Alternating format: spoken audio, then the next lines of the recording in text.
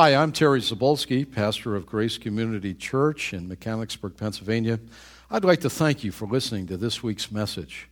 I hope and trust that God's Word is a blessing to you as you live for Him each and every day.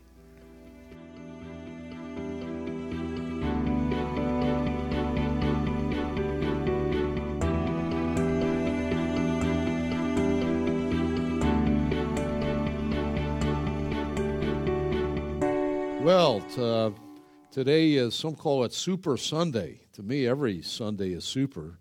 And Sunday morning is certainly my favorite time of the week.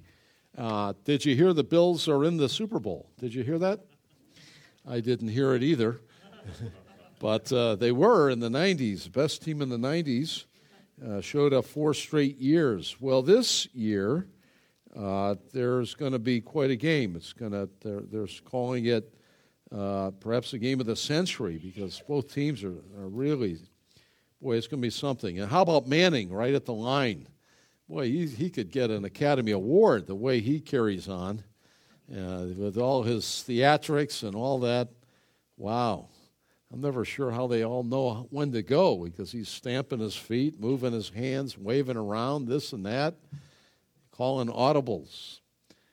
All that to say, I'm going to call an audible today. I'm going to make an executive decision. You had in your handout, I'm not going to preach the sermon that you have. Mine's prettier than yours. But I'm going to wait till we're full force. God's really laid that message on my heart. And we're calling audible here. And you're going to get off easy today. But yeah, I mean, the cost of a disciple. If you're a little bit timid, don't show up next week. You may be convicted. Okay? We're going to be looking around saying, well, who heard that and who's not here next week? No, Lord willing, and God's in charge of the weather. I'm not. But we're going to look at that next week. Keep that handout so Anna doesn't have to make too many more for next week. Are you happy about that, Anna? I see that. Okay, all right.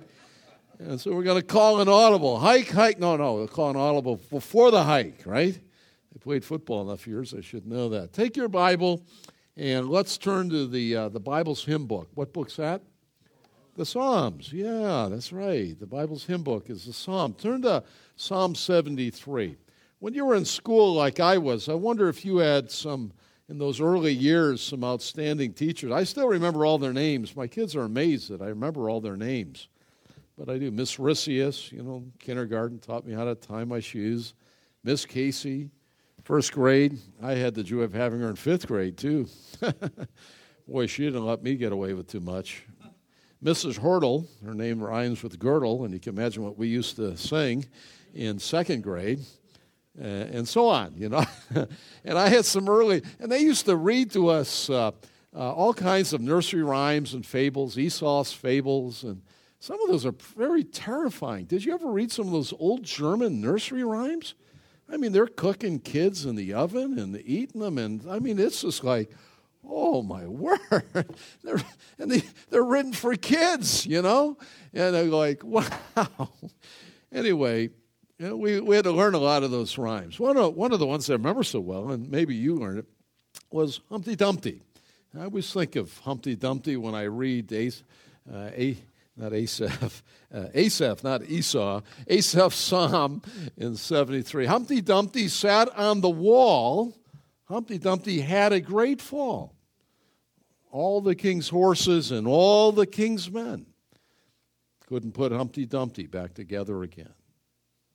Nobody could put him back together again. We live in a fallen world, don't we? Where bad things often happen to good people. And some people go down the wrong avenue, and they come up with a wrong conclusion. I've seen books on it. Rabbi just wrote a book recently, a couple years ago, about God's good, but He's not almighty. God really wants the best, but He's not able. He's not omnipotent. He can't bring it about.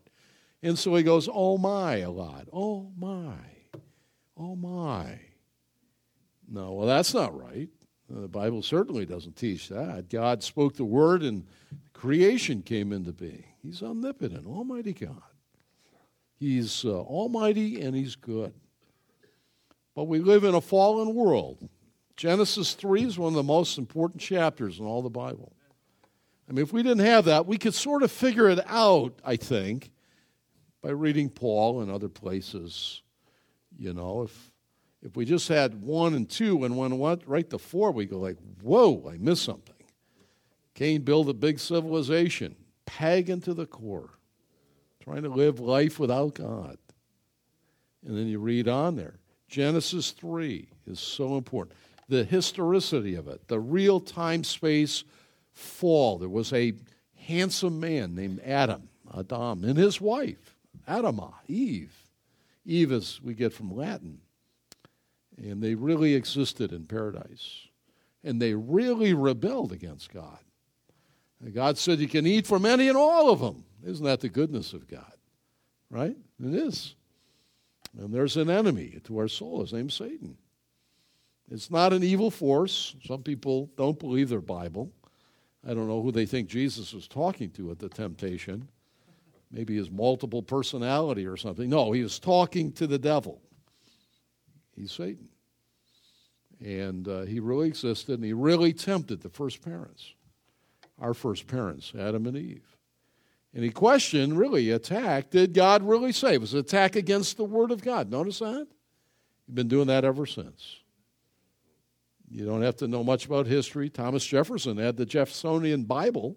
He went through and cut out all the miraculous of the Bible. Anything miraculous, anything. Well, that can't be. Well, that Bible's worthless now. You might as well give it to heave-ho, right? Did God really say? Yes, he did. And Adam should have said, yes, he did. Get out of here. He was the regent. But he didn't. And the attack was against the goodness of God, right? Did God say you can have it all, except that one in the center? Can't eat of that one. It was a test. They were creatures, glorious. Maybe there was even a Shekinah glory that radiated from them. Beautiful. And they sinned. God had warned them, don't eat of that. Don't eat of that. Don't eat of it. And when he attacked through Eve, remember, Satan came to Eve. That was the weaker way in, right? Because God was to teach Eve. Adam was to teach Eve. And I love it because Eve adds to it. And I could hear her saying her husband's words, right? Did God really say you can't? And yes, we can, and we can't even touch it. You'll never find God saying you can't touch it. But her husband probably said, and don't stay clear of it, and don't even touch it. And so Eve says, don't touch it. Well, you know what happened. It was deception. She was deceived. And Adam, he wasn't far away. He was standing right there. She gave him some. And with his eyes wide open, he sinned. God said, in the day you eat of that, you will die indeed. Underline it, death. And it's rather remarkable that God just didn't just say, that's it, you're gone. It was the beginning of mercy, really. Now, they began to die physically that day. Death entered the human race, Romans 5, at that occasion. Death and everything related with it, suffering, pain. You got pain today? Suffering, sorrow, tears, death. Goes back to Genesis 3. Ladies, do you have any pain in childbirth? Thank the Lord for anesthesias, huh? Saddle blocks and everything else. Pain, though. There's pain.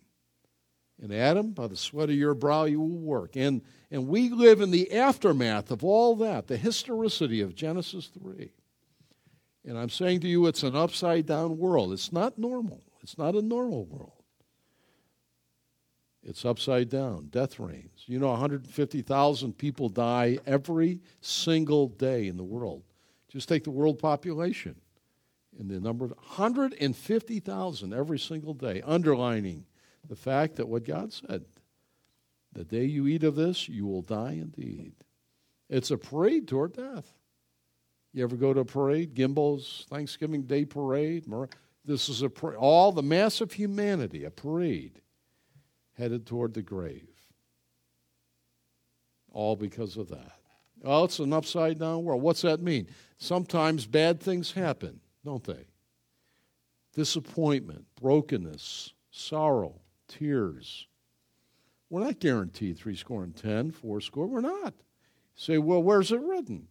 Well, you may live that long, but you may not. Sometimes good people, righteous people, godly people die very young. Del Faisenfeld, one of the great evangelists of my earlier days with Life Action, died. He thought God would deliver him, died in his early 40s. Evangelist, revivalist, wonderful man, had a ministry in my life. Now, that's the kind of guy you want to live to be 100. Didn't happen.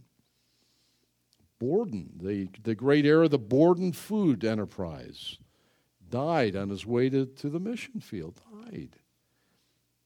On and on and on. Sorrow, brokenness. And as a pastor, I often hear of the brokenness and disappointment with life, with children, grandchildren, loss of jobs, stresses and strains, all of these things.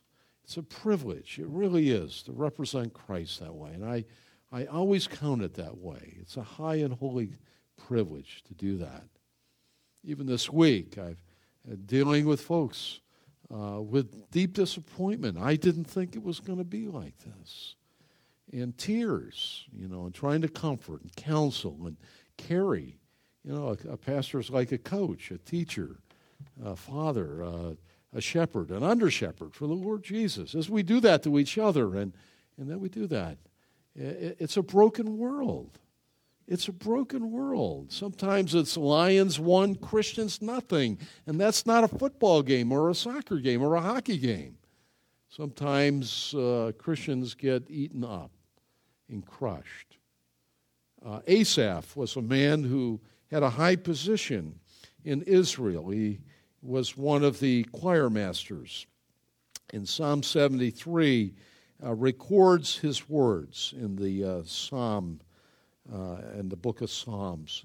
And it's a wonderful book, and it's one that you should know well. You should know this psalm particularly because it describes many of us at times. Think of Job and all that went on in his life. The whole bottom dropped out of a man who God bragged about. Have you considered my servant Job? There's none like him.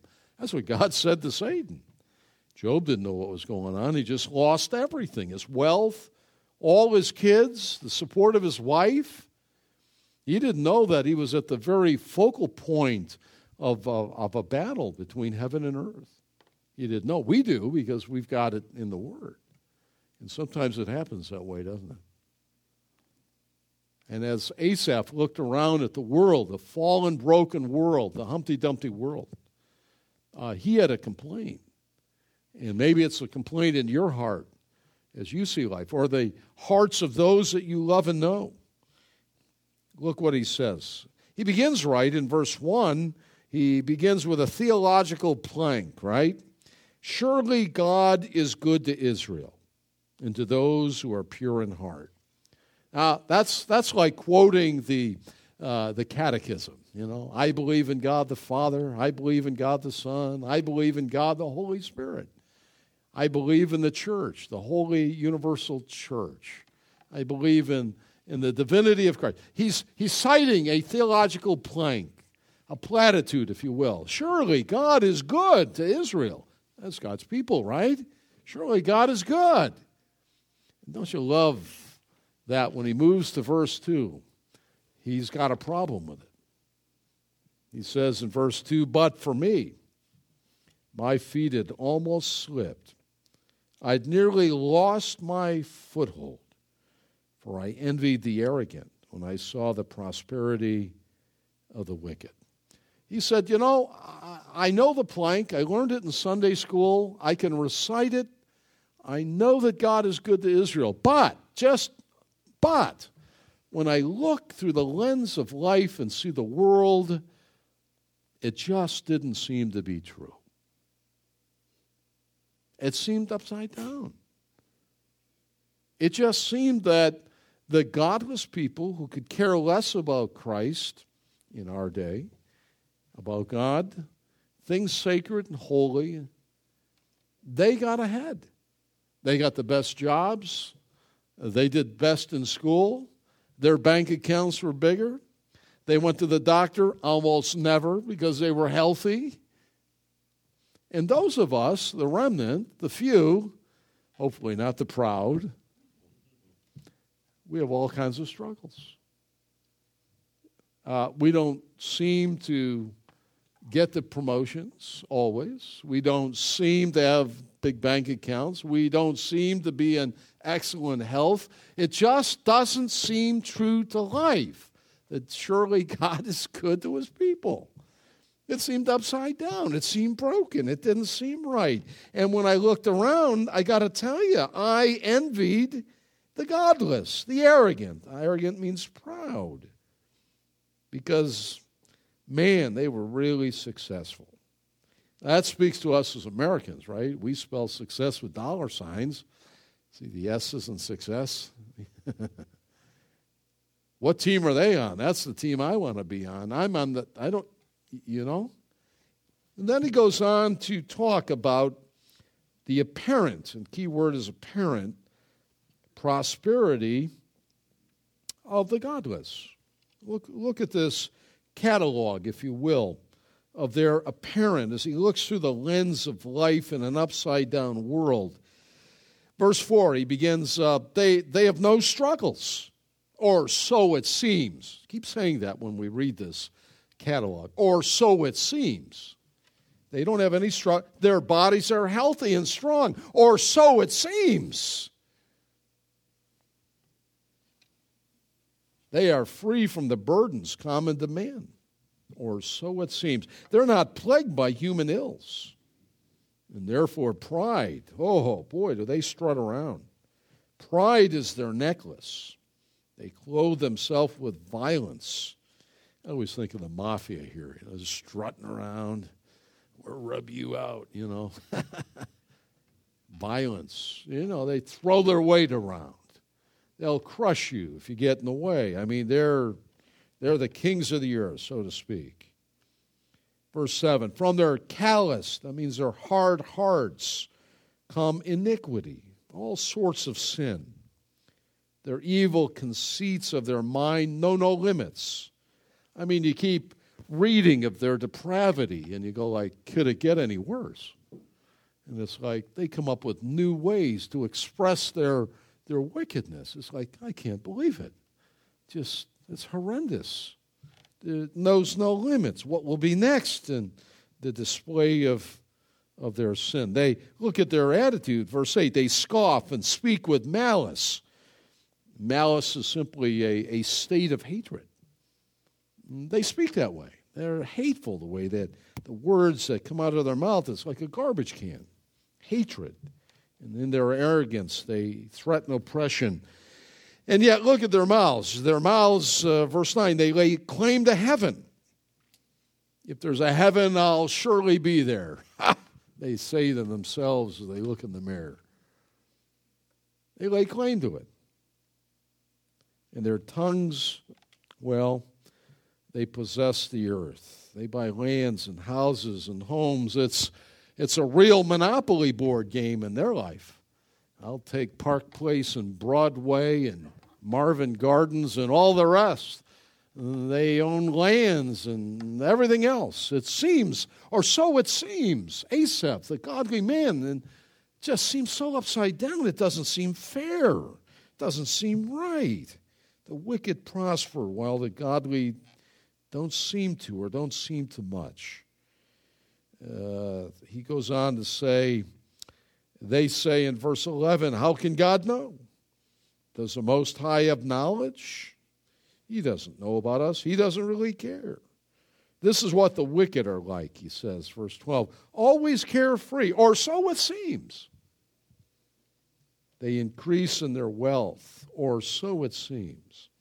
And now he comes to a conclusion, a wrong conclusion. But he, in verse 13, surely in vain have I kept my heart pure. In vain have I washed my hands in innocence.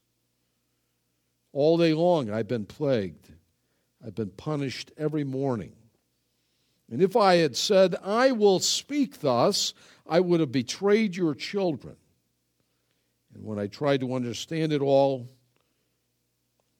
I couldn't figure it out. It was oppressive to me.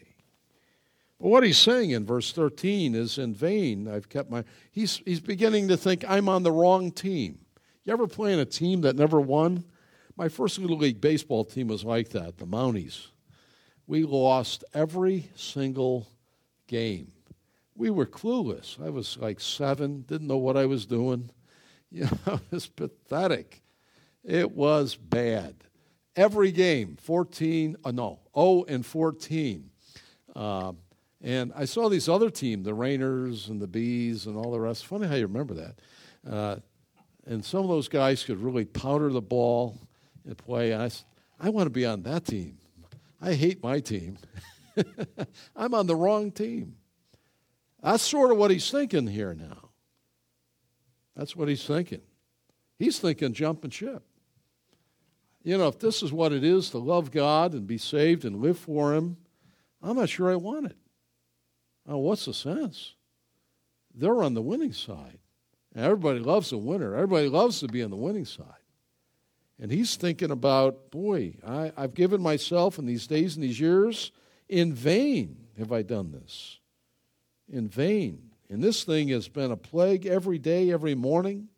And if I stood up at a testimony time when the righteous gather, when the God's people, and said, let me tell you my testimony, I told this, it would have been horrible.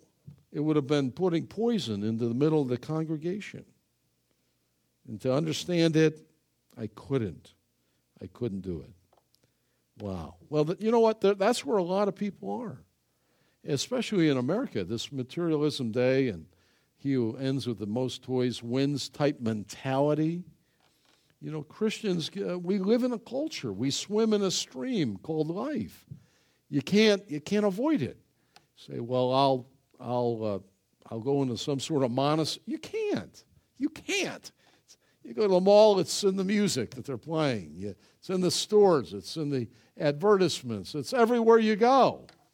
You know, it is. The commercials are designed, you're unhappy unless you use this deodorant. Truth is, probably everyone else is unhappy if you don't use it, right? You got to have this. If I have this or I have that, I'll get happy. If I have this, I have that, I'll be happy.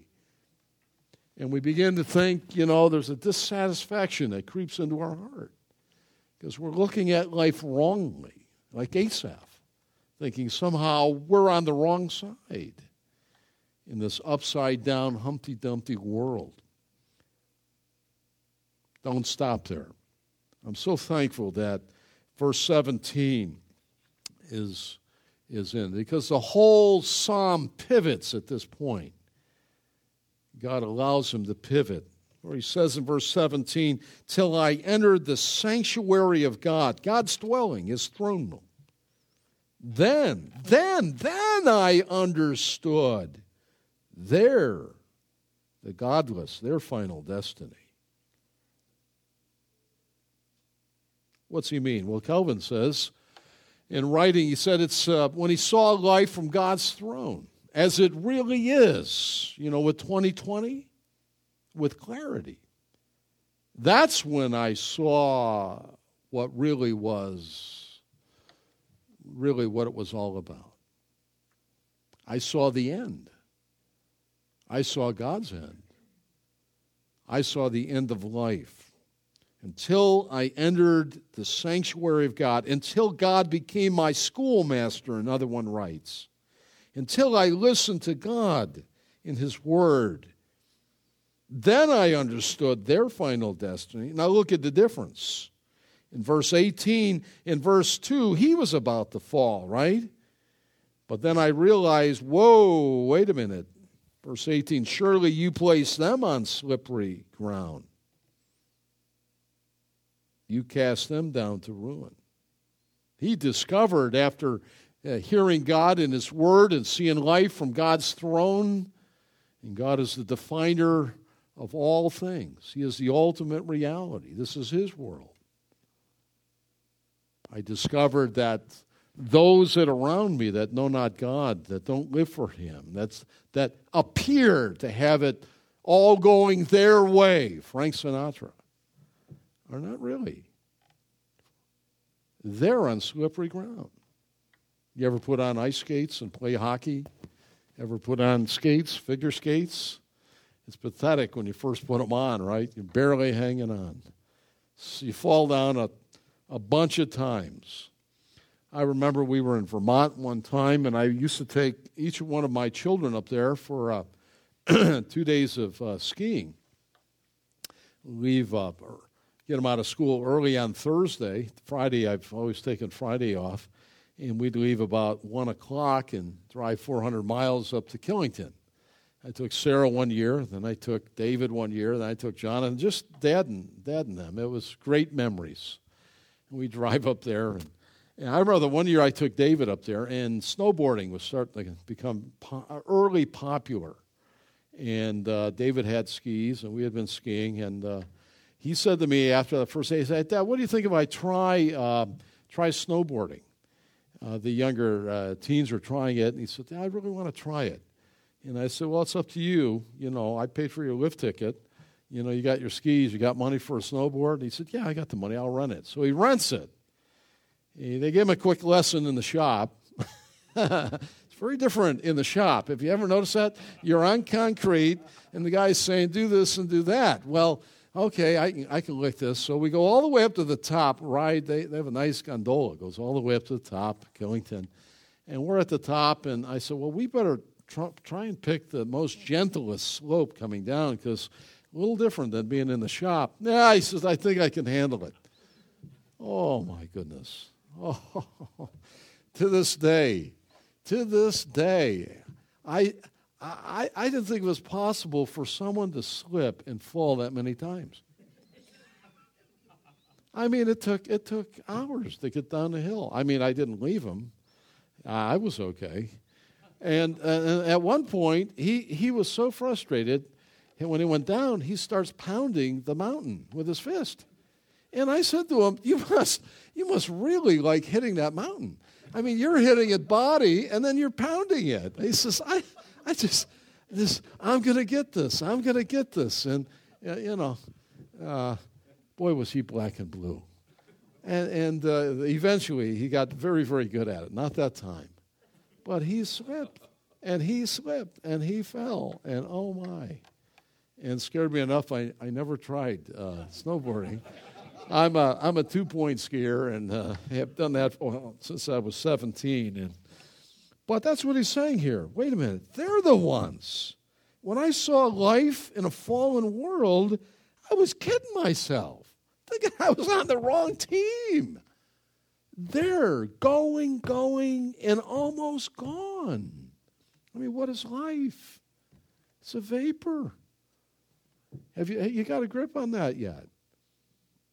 I watch time, and the speed of which it goes blows my mind. Watch it if you have children and your children. Yeah, spend the time with them, because they're soon gone. I'm so grateful for, I mentioned that time with the kids. Those memories and family gatherings, they're the things we have, And a word from the wise, or at least the older or further down, use that time up. Give yourself to that. It goes fast. Wow. They're the ones on slippery places. Look at 19. How suddenly are they destroyed, completely swept away by terrors. Have you ever seen someone who hates Christ approach death? I have. Yeah, there's a horror in their eyes. I've seen a woman I'm thinking of who looked like death, who rejected Christ, didn't want anything to do with him, and she was facing through cancer death. It's horrible. I've seen others scream and yell. Completely different than a believer. Completely different. Swept away by terrors is what he's saying. The godless that seem to have it so well here and now. Terror is coming. I mean, a funeral to an unsaved person is like a horror show. It was a horrible thing. I remember being in the office. I worked a couple years with my dad in business after we were married, before I went to seminary, and we would occasionally get calls in the office, somebody had died. Oh, my dad wasn't saved, and it really, and rightfully so. Oh, it troubled him. Oh, no. I'd see him. He would, that's the last thing we need, he'd say. And I could hear him. And then he said, and I told you before, he always say, it always happens in three. Who's next? And he's like looking around, like it's an ultimate horror show. Listen, if you know Christ, death is the doorway to heaven. The Puritans used to say, delivered by death. Absent from the body, present with the Lord. The longer I live, the glory of God and His creation. I can't wait to see heaven, really. But not if you know not Christ. I don't call that wealthy, do you? Man, oh man.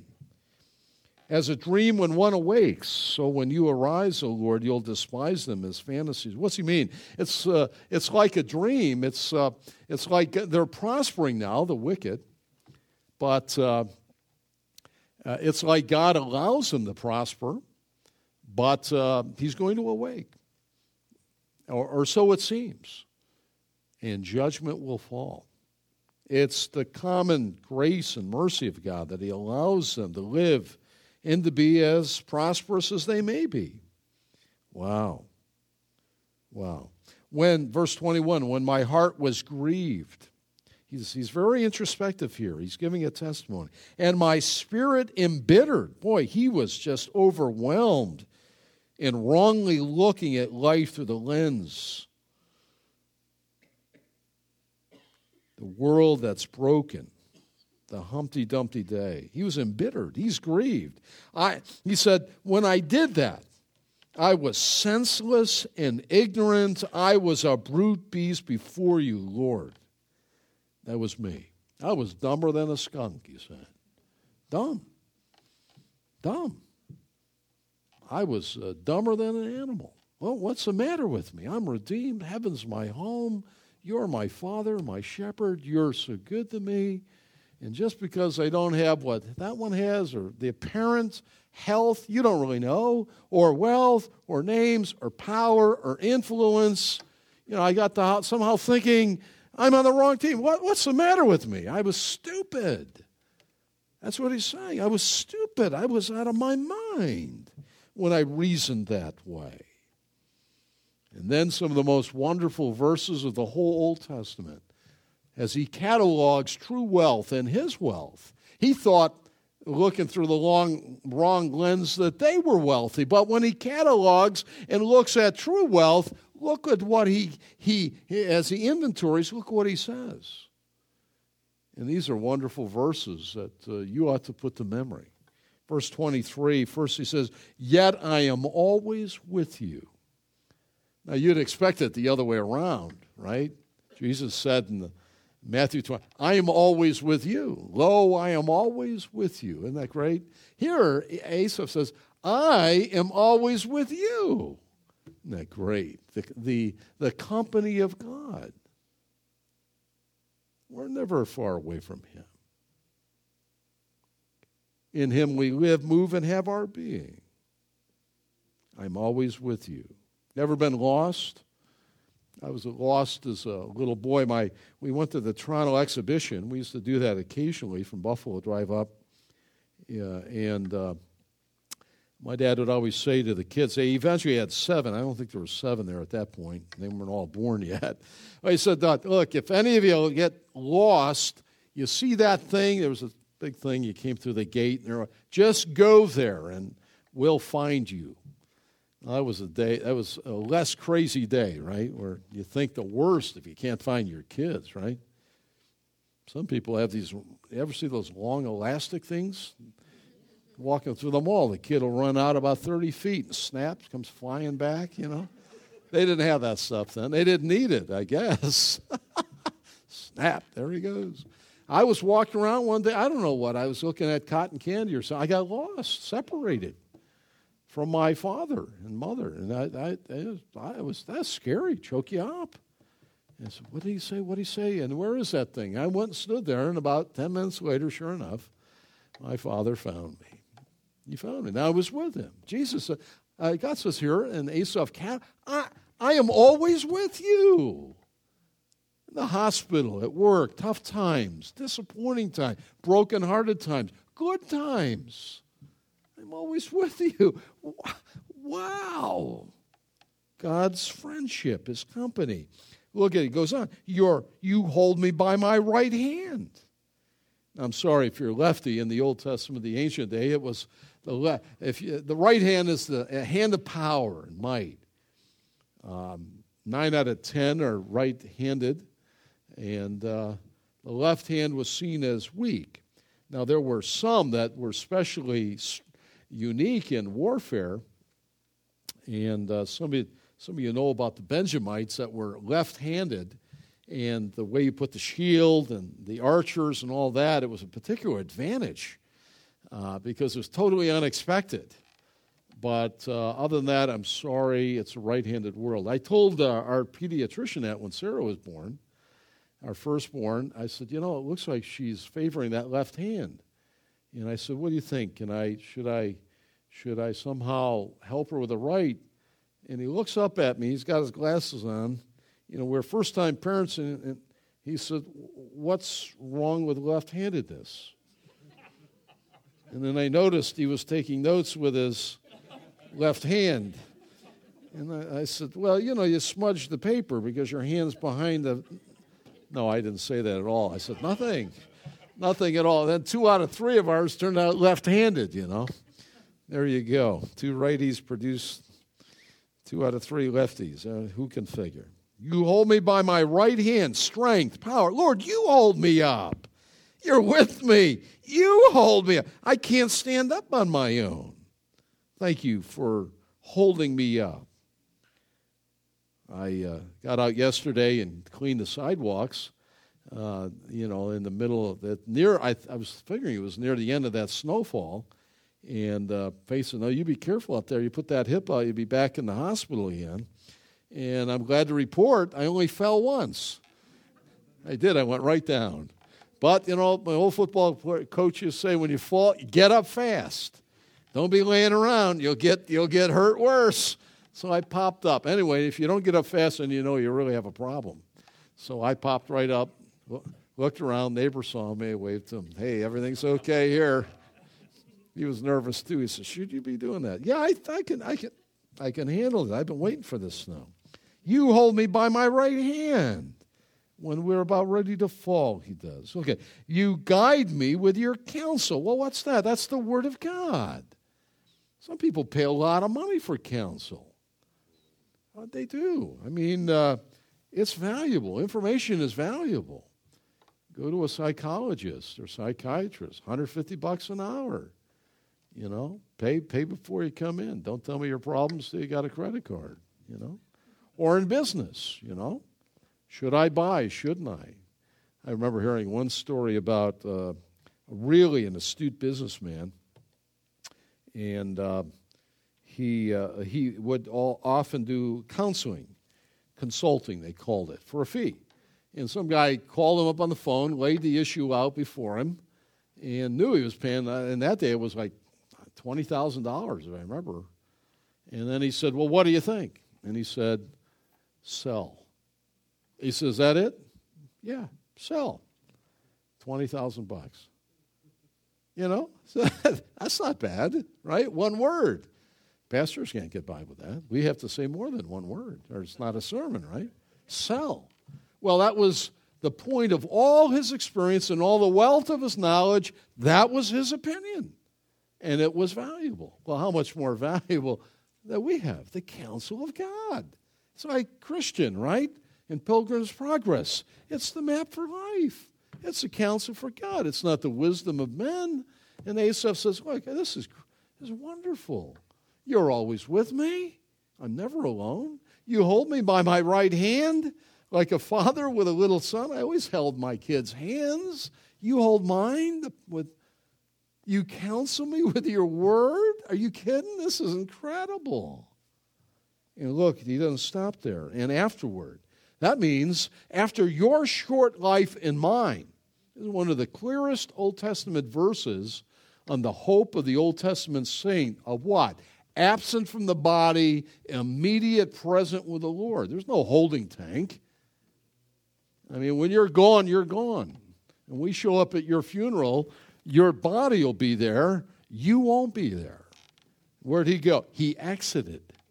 Actually, that's the word in the Greek, exodus. He was talking in the Mount of Transfiguration about his exodus, exiting the body. That's the Lord Jesus. You won't be there. And afterward, you will take me into glory. That's heaven. And you can't imagine the glory of that. And I can't either. But we look around on a day like this and see the beautiful blue sky and the sun and the twinkling of the snow and the cleanliness and the beauty of the creation and the wonder of it all. It's beautiful. And God, who designs our bodies so wonderfully in the systems that work, I just can't wait to see the glory of heaven. You don't own your home. You know that? Somebody else will live there. If the Lord doesn't come back, someone else, they won't even know you. Oh, yeah, some old guy lived here. They won't know you. They won't. And they'll tear down and build on and repaint, and there'll be no sign that you ever were there. You know that? Have you ever figured that out? Don't you love the old Teddy Roosevelt in the days in Washington, D.C. when he was president? In those days, the president could actually walk out on Pennsylvania Avenue and all around, and different day, right? And some kid said to him, "Hey, do you live there?" pointing at the White House. And Ted said to him, it was reported, "Nah. He said, "No, I don't live there. We just sort of just come and go." And he's right. And the people's house, the White House, is a picture of your house and my house, a picture of my folks' house. We don't really live there. We pay taxes. We have to, right? But we don't really live here. But heaven, we're going to live forever. There's a place there with my name on it. If you know Christ, your name. And afterward, Asaph says, he'll take me to glory. Man. I mentioned the other day at prayer meeting, one of the great family stories we have is Jim Andrews. Pastor Jim Andrews died a number of years ago in the year, I believe it was 2000. The same year Jim Boyce died, another pastor in Philadelphia, went to heaven. But Jim Andrews planted a church in Buffalo, New York area, in the Jewish area. It was amazing, and God blessed his ministry as a pastor, evangelist, musician, a gregarious, big-hearted man. And God built a wonderful church. He was there 30 years, I think. And all of a sudden it discovered he had pancreatic cancer. Almost the same thing I think that Jim Boyce had. It was amazing. Both named Jim, both pastors, both significant ministries, and both given the note that they wouldn't live very long. And Pastor Andrews preaching let his congregation know that. And they were in tears. They couldn't imagine. He was the only pastor they had ever known. He was the founder, the F&P they call it, the founder and pastor. And they loved him dearly. And he said, listen, I've been teaching you for 30 years how to live and how to live for Christ. Now I'm going to teach you how a Christian dies. And I'll tell you the impact of the next 6 months or so of his life upon that congregation. They never got over it. He could not make every Sunday because of his illness. But finally, Thanksgiving came around, and they wheeled him out. He was just a shadow of a man at that point. They wheeled him out onto the stage, and he gave him the mic. And he preached in a few minutes his last message to them, pointing them to heaven and to glory. And that church has never gotten over it to this day. It's been blessed. That's right. And after this, Asa said, wait a minute. This is almost going. After this, glory. You will take me to glory. And then he looks down here and, whom do I have in heaven but you? And earth has nothing I desire besides you. My flesh and my heart may fail. Forget the word may, okay? If the Lord doesn't come back, it's not subjunctive, it's indicative. Will, your heart and mine will fail. He says, may. My flesh and my heart may fail, but God is the strength of my heart and my portion forever. That portion is the word inheritance. God is my inheritance forever and ever and ever. Those who are far from you will perish. You destroy all who are unfaithful to you. That's the judgment. That's hell. But as for me, he closes, it is good to be near God. And I have made the sovereign Lord my refuge. I will tell of all your deeds. Well, it's a Humpty Dumpty world, isn't it? And stuff happens. It does. I've had all kinds of phone calls. In the last month, Faith and I were counting, we had 4 phone calls that were heartbreaking. One this week, I got one and was so choked up, couldn't even express it, and my heart stopped. I didn't know what had happened. Your mind runs. Did somebody get killed? Did someone in a car accident? What happened? What happened is they couldn't choke out what the disappointment was and the brokenness. It happens. We live in a fallen world. Genesis 3, never forget it. The historicity of that and the result of that. But someday it's going to be changed. Man can't change us. All the king's horses, all the king's men, all the universities, all the governments, all of that, they can't put Humpty Dumpty back together again. They can't make paradise here on earth. They can't reverse the curse. Only God can. So be careful. So what do we say by way of for our life? Be careful. Think biblically as you look through the lens of life. Think through the lens of Scripture. Verse 17, from God's throne. And evaluate the ups and the downs.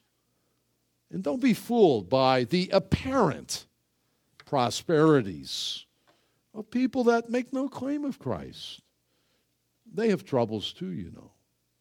But sometimes we allow ourselves to be blinded. And even if they have more successes here on earth as man counts it, so what?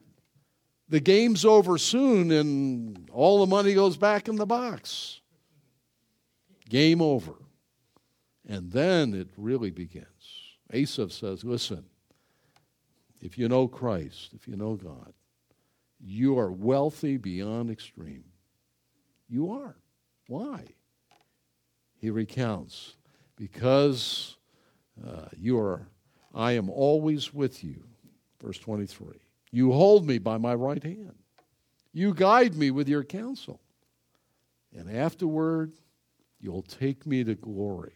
Whom do I have on earth but you? And earth holds nothing I desire besides you. My flesh and my heart may fail, but God is the strength of my heart and my portion forever and ever. Wow. Wow. That's the answer to Humpty Dumpty's world. May you never forget it. And may you tell everybody about it as we leave this place to serve Him.